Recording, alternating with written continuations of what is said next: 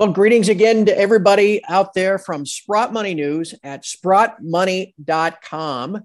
It's now 2022, January 25th, 2022, as I record this. This is your first monthly wrap-up segment of the year. I'm your usual host, Craig Hemke, and joining us to kick off 2022 is our old friend, Rick Rule. Many of you are familiar with Rick. I know a lot of you have sent in questions for Rick, so I look forward to speaking with him. Rick, welcome back. Always good to talk to you. Craig, thank you for having me back. I hope that for you and your listeners, this is both a happy and a prosperous new year. Yeah, so far at least. And hey, look, everybody out there, just keep in mind, this information is provided free of charge by your friends at Sprott Money. All they ask in return is that maybe you shoot them a like, you share this link, you subscribe to Sprott Money on whatever channel you're listening to. That will help them cast an even wider net as we go through the year. I think that's a pretty low cost thing for you to do. Just send them a like, send them a subscribe, and help them out and help us get the word out about physical sound money and precious metals. Rick, it has been quite the start to the year. The stock market in the U.S. gyrating like crazy, flirting with one of the worst Januaries it's ever had.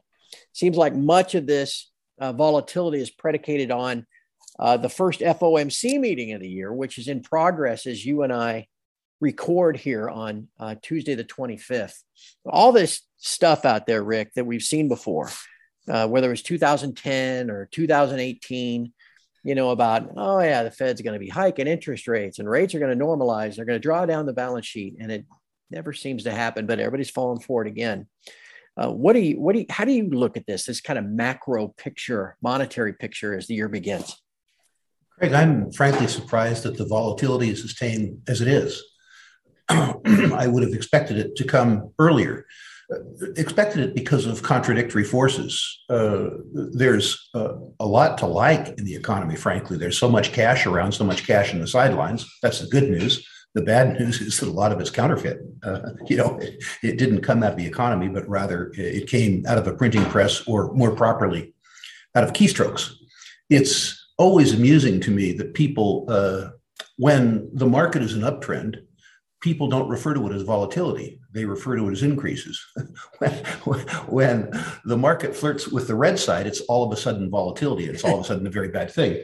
That tells you something about the commitment that people have to their stocks.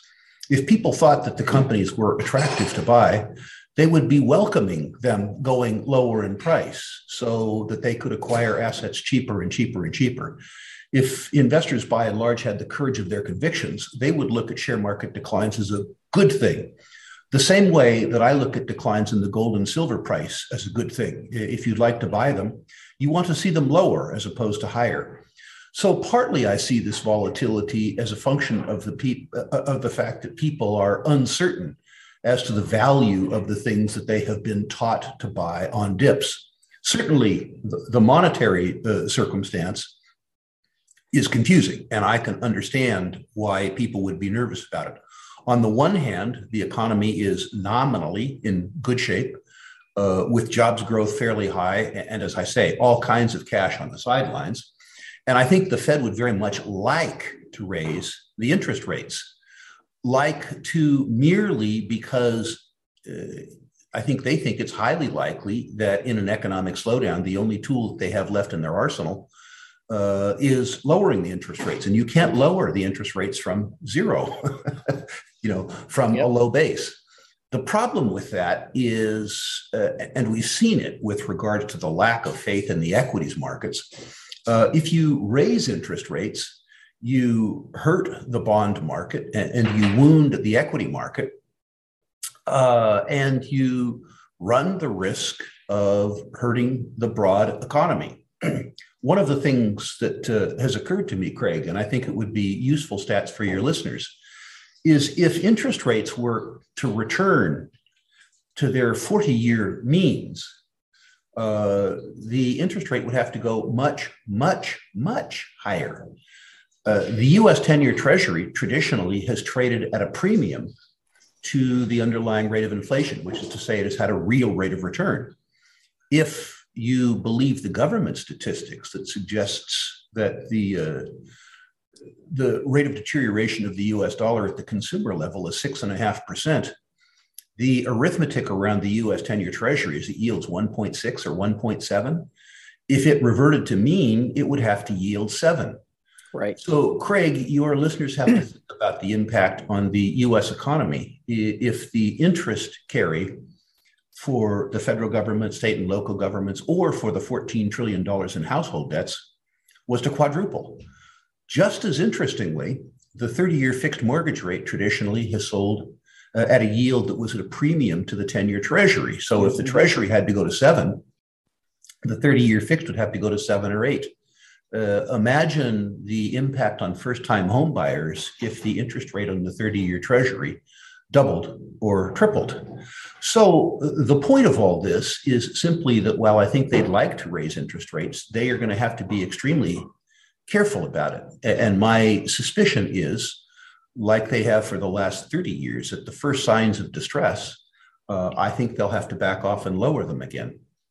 Yeah. You know, it's funny, as you mentioned it, Rick, I'm laughing to myself thinking, I don't think I can ever recall a CNBC special about markets in turmoil because they went up 5% in 5 days. It's a good point. It's a good point. And let's not blame CNBC. In fact, let's blame the people who watch CNBC and investors who don't have either the knowledge of their courage or their convictions. If CNBC thought there was a lot of money or a lot of legitimacy for their advertisers in telling the truth, for sure they would. It's the market that's dictating that behavior. Yeah. All right. Well, let me ask you this, Rick. You talk about inflation and real rates of return. One of the things that confounded me and pretty much everybody in this space over the last 15 months is that long-term relationship between gold prices and real interest rates has been, I don't want to say broken, but maybe discorrelated, put on hold temporarily. We've got, is it because the market has believed and continues to believe in this transitory narrative that sharply negative real rates like high inflation are transitory? Or is there something else going on here? I think if you look at history, you can understand this fairly well. As you know, Craig, I frequently refer to the Barron's Gold Mining Index, which is an equity index that goes back 60 years.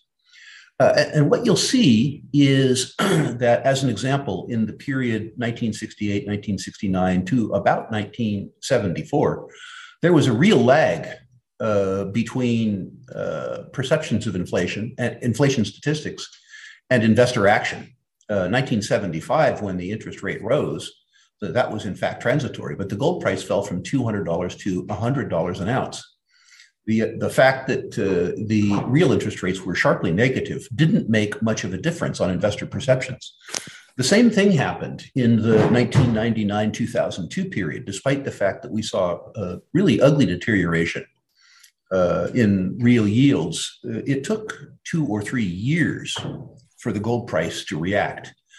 I think investor perceptions, Craig, have been shaped by their experiences in the last 40 years, where overall the interest yield on the US 10-year Treasury fell from 15.6 to a low of 1, and now sort of 1.6. These have been very, very, very benign times that we've enjoyed. This is certainly the longest and most dramatic bull market in bonds in my lifetime. But I believe that 40-year benign period is over. I believe that we're in for a change. And I believe that people's actions will respond to the perceptions after we have undone the expectation of a continuation of a benign climate. People who were concerned about inflation in the period of the 80s and the 90s in particular were flat wrong. We enjoyed the aftermath of ultra high interest rates and the cleansing that caused in terms of inflationary expectation. But we also enjoyed benefits from technology and productivity and tremendous benefits from global trade and expansion. We enjoyed benefits too from the relatively smaller growth of government relative to the economy. All of those trends have turned around. So for better or for worse, we're going to have to unlearn the behavior that we've learned over the last 40 years and adjust ourselves to a new reality. But that takes time. Yeah. People's expectation of the future is set by their experience in the immediate past, and their experience for the last 40 years. Granted, there have been some punctuations like 2008, but people's experience in the immediate past is fairly benign. Even in those punctuations where the equity indexes fell by 50%, those declines were undone over time. And so I really believe that a whole bunch of people around the world are going to have to relearn some old lessons. Well, yeah, I would imagine that's right. And the Fed themselves have always admitted that any policy moves they make, like raising the Fed funds rate, takes at least 6-9 months to have any impact. Now, maybe perceptions change quicker here in the 21st century than they used to. But nonetheless, I would think that those inflation expectations are going to have some more time to get rooted in the months ahead. And I guess that'd be if we talk this kind of macro stuff, Rick, that would be my last question for you. I mentioned the FOMC meeting as we speak and the latest headlines in the press conference coming on Wednesday. To me, this feels a lot like the same plate spinning charade that they pulled in 2009 coming out of the first QE, where they said that was just a one-off. That was, that was never, that wasn't debt monetization and all that kind of stuff. And then by 2010 here came QE2, or, you got to this time in 2018 when they'd run off $700 billion or so from the balance sheet over the last 5 years and got the 10-year over 3%. And so the stock market fell 20% in 20 days. And you got what's now called the Powell pivot. Are we in that sort of, landscape again as 2022 begins? This would be a wonderful time to find out. I suppose. There is a lot of debt, but there's an awful lot of cash on the sidelines. And I think that the economy could take higher interest rates, although it would be painful to many. It would probably be useful for our society if investors came to understand that they weren't entitled to unending bull markets. Yeah. Unfortunately, for the very large institutional investors, the circumstance that they find themselves in is almost untenable. Imagine yourself running a very large endowment or a very large pension fund. You're responsible for the well-being of retirees 30 years from now. Imagine yourself running the traditional institutional portfolio of the last 40 years, which is 60% equity, 40% debt. The debt allegedly doing well in tougher times, the equity in better times, the debt being the guaranteed yield, the safe return. Imagine yourself coming to understand that 40% of your portfolio is yielding a negative real rate of return, which is to say that 40% of your portfolio, that part of the portfolio which you are hoping is the bedrock of your beneficiaries' retirements, is costing them 4 or 5% of their purchasing power compounded over time. And now imagine that you have to rebalance a portfolio away from its bedrock to overcome the deterioration in value of 40% of your portfolio. How do you do it? Precisely. I'm delighted, frankly, that I'm not a Fed governor. And I'm delighted, too, that I'm not running Norges Bank or the Stanford University Endowment or, Teachers Investment and Annuity. These people find themselves, I think, or are going to find themselves in a very, very, very difficult position. It's good to be an old guy, Rick. We don't have to worry about that stuff. Let somebody else worry about it. How true. How true. How true. All right. Now, ever since Sprott Money put out that you were going to be the guest this month, we did take some questions. As we kind of move into the latter stages of this podcast, you mind if I hit you with a few? I'd be delighted. Thank you. Some folks want to know about, you've been a proponent of uranium and deservedly so and rightfully so. And even I have benefited from you turning me on to, how that market has turned in the last, 12 months. There's this movement now to consider nuclear as sustainable and green energy and that sort of thing. And obviously silver factors into that equation too. Can you address the two of those and your current thoughts on both uranium and silver, but also mainly kind of from that green energy, electric car, environmental perspective? Yeah, happily. I have to say that's three different questions, but I'll try to I address them. suppose that's true. I'll try to address it sequentially. Okay. I think, irrespective of people's prejudices, that nuclear is an important part of our future. When I say ours, I don't just mean the United States and Canada. I'm talking about the entire world. It is the most efficient form of baseload energy relative to the amount of nuclear fuel that is required to generate a given amount of electricity. So countries that are net fuel importers, countries like Korea, Japan, China, Taiwan, but also including countries like India and increasingly in continental Europe, will have to use more nuclear power if they have any hope of meeting their carbon protocol pledges. They have no second choice. As an investment theme, what is attractive about uranium to me, and has been the reason I've been harping on it in your show for 3 years, is the fact that on a global basis, the incentive price to bring new uranium supplies online is about $60 a pound. And by the way, that number is increasing rapidly with supply chain inflation and social rents, taxes, and royalties. So the industry is making the stuff for 60 and they're selling it for 45. Yeah. Which is to say that the industry is in liquidation. The only way that the world is going to enjoy sufficient baseload energy, particularly sufficient baseload energy that isn't carbon generating, is to increase, not decrease, the supplies of uranium. Now, about 8 months ago or 9 months ago, that narrative came to be more broadly accepted by the investors. And unfortunately for those same investors, they embraced that narrative with too much enthusiasm.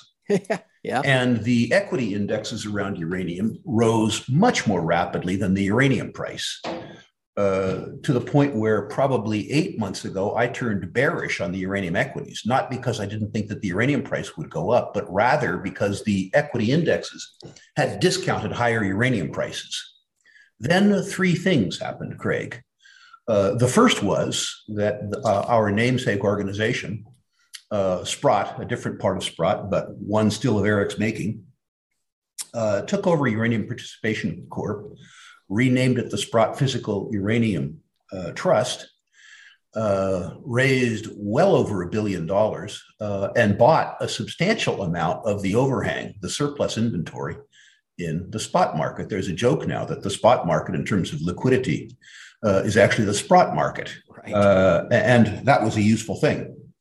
The second thing that happened is that the winds of political change around green energy began to blow in Japan.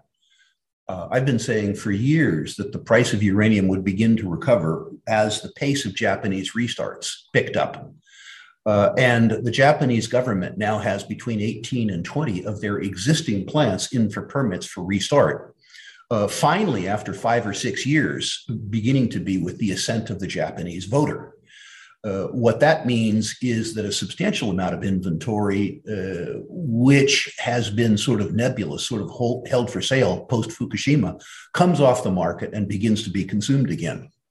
The third thing that happened, Craig, is that the uranium stocks, as measured by the ETFs, have fallen by 42% from their highs. So at the same time that the outlook has become more attractive for uranium, and the timeline to a turn in the uranium price is shortened, the stocks have fallen in price. That's a wonderful set of circumstances. I made my first new allocation to the sector last week. I was rewarded for my genius by the sector immediately falling. And I intend to make a second installment on my increasing my position in the uranium equities in the coming week. Whether or not the uranium market continues, the uranium equities continue to fall, I think is a matter of perception. I think in the 3-year time frame that the price of uranium will likely break through $70. And I think that a well-composed uranium portfolio, uranium equities portfolio, in the 2 to 3 year time frame will double or triple, with some stocks doing better than that. I need to say, Craig, since you've given me the opportunity, that I'm excited enough about this that Rule Investment Media is doing a 6-hour online symposium called Uranium Boot Camp Oh, on March 19th. And at the okay. end of this interview, I'll give people a web address where they can get information about that. We'll be having spokespeople from Kazatomprom, the largest uranium producer in the world, Cameco, the largest producer in North America, and China General Nuclear, the China General Nuclear people talking about the Chinese outlook on the uranium price, which I think will be very, very, very useful. I'm very excited about uranium.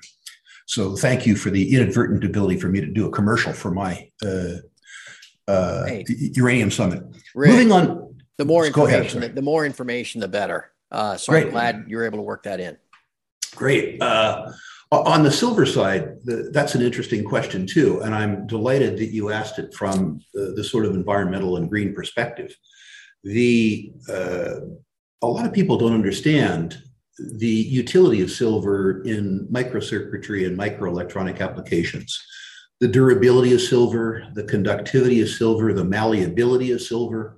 That means that it has literally thousands of microelectronic applications. And as both electric vehicles and conventional vehicles begin to rely more on electric locomotion, but also electric intelligence, the demand for silver in all kinds of vehicles, not merely electric, continues. The other thing or things I think that people need to understand about silver with regards to the green economy is that the reflectivity of silver makes it, if you will, the critical component in solar panels. And to the extent that the world has decided to become more reliant on solar energy, there will be, I think, a continued increase in demand for silver for that. The other thing that many people don't understand, Craig, is silver's incredible properties as a germicide.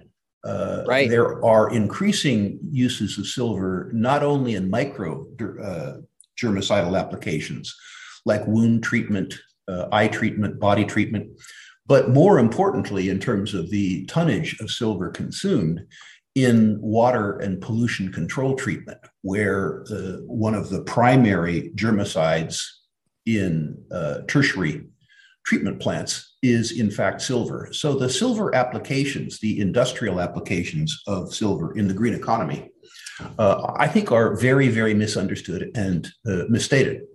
I think too, Craig, and again, I'll refer to the Barron's Gold Mining Index. If you look back at the uptake of silver as an investment medium, which is to say as a medium of exchange or as money, in my experience over 45 years, silver is a second half mover in a precious metals bull market.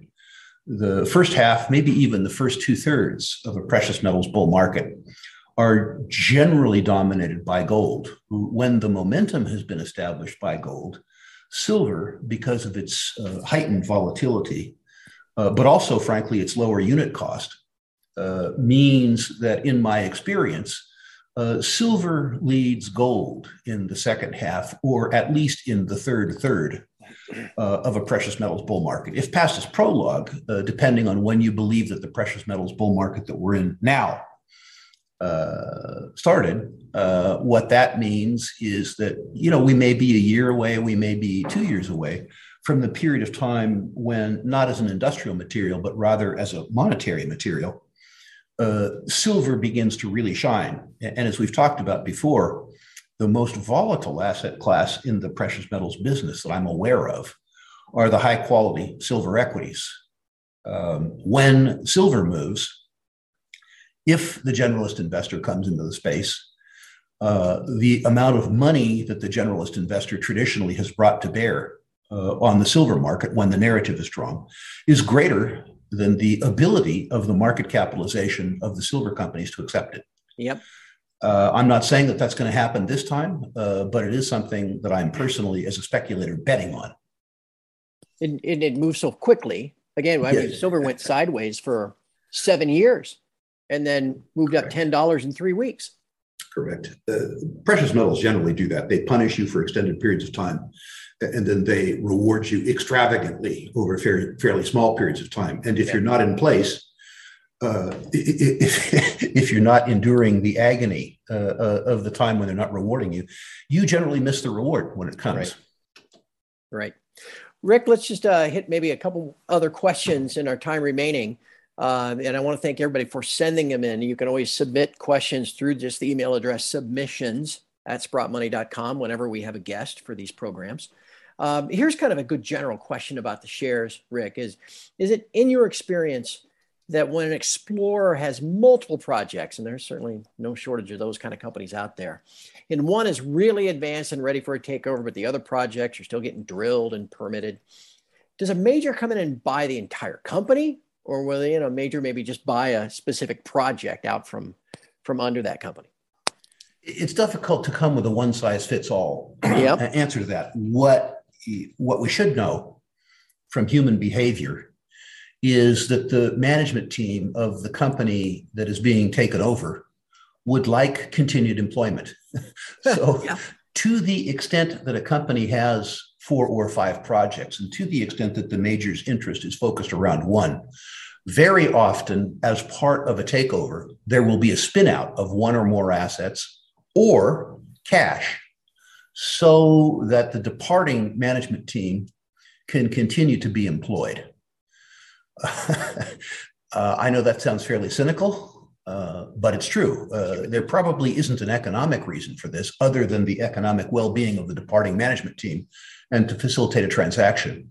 But human behavior suggests that the return on capital employed that interests management most is the return on their own employment. And the fact that there is a corpse, if you will, for them to manage and continue to draw salary and emolument from is often an important part of facilitating a transaction. Yeah.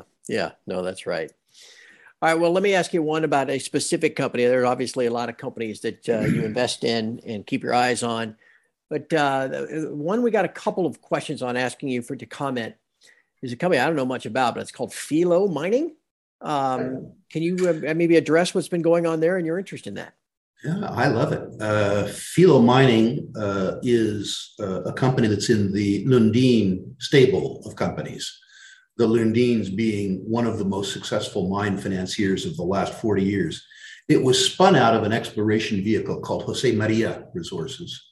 It is exploring in the very high Andes. By high, I mean 4,000 meters plus. Jeez. In Argentina. And I would suggest that ultimately both Jose Maria and Filo will be mines. That's a fairly aggressive statement because there's a lot of things wrong with the deposits. First of all, mining at 4,000 meters, almost 16,000 feet, is a bit of a challenge. Yeah. The second is that the history of Argentina is not a history of good government or fiscal stability.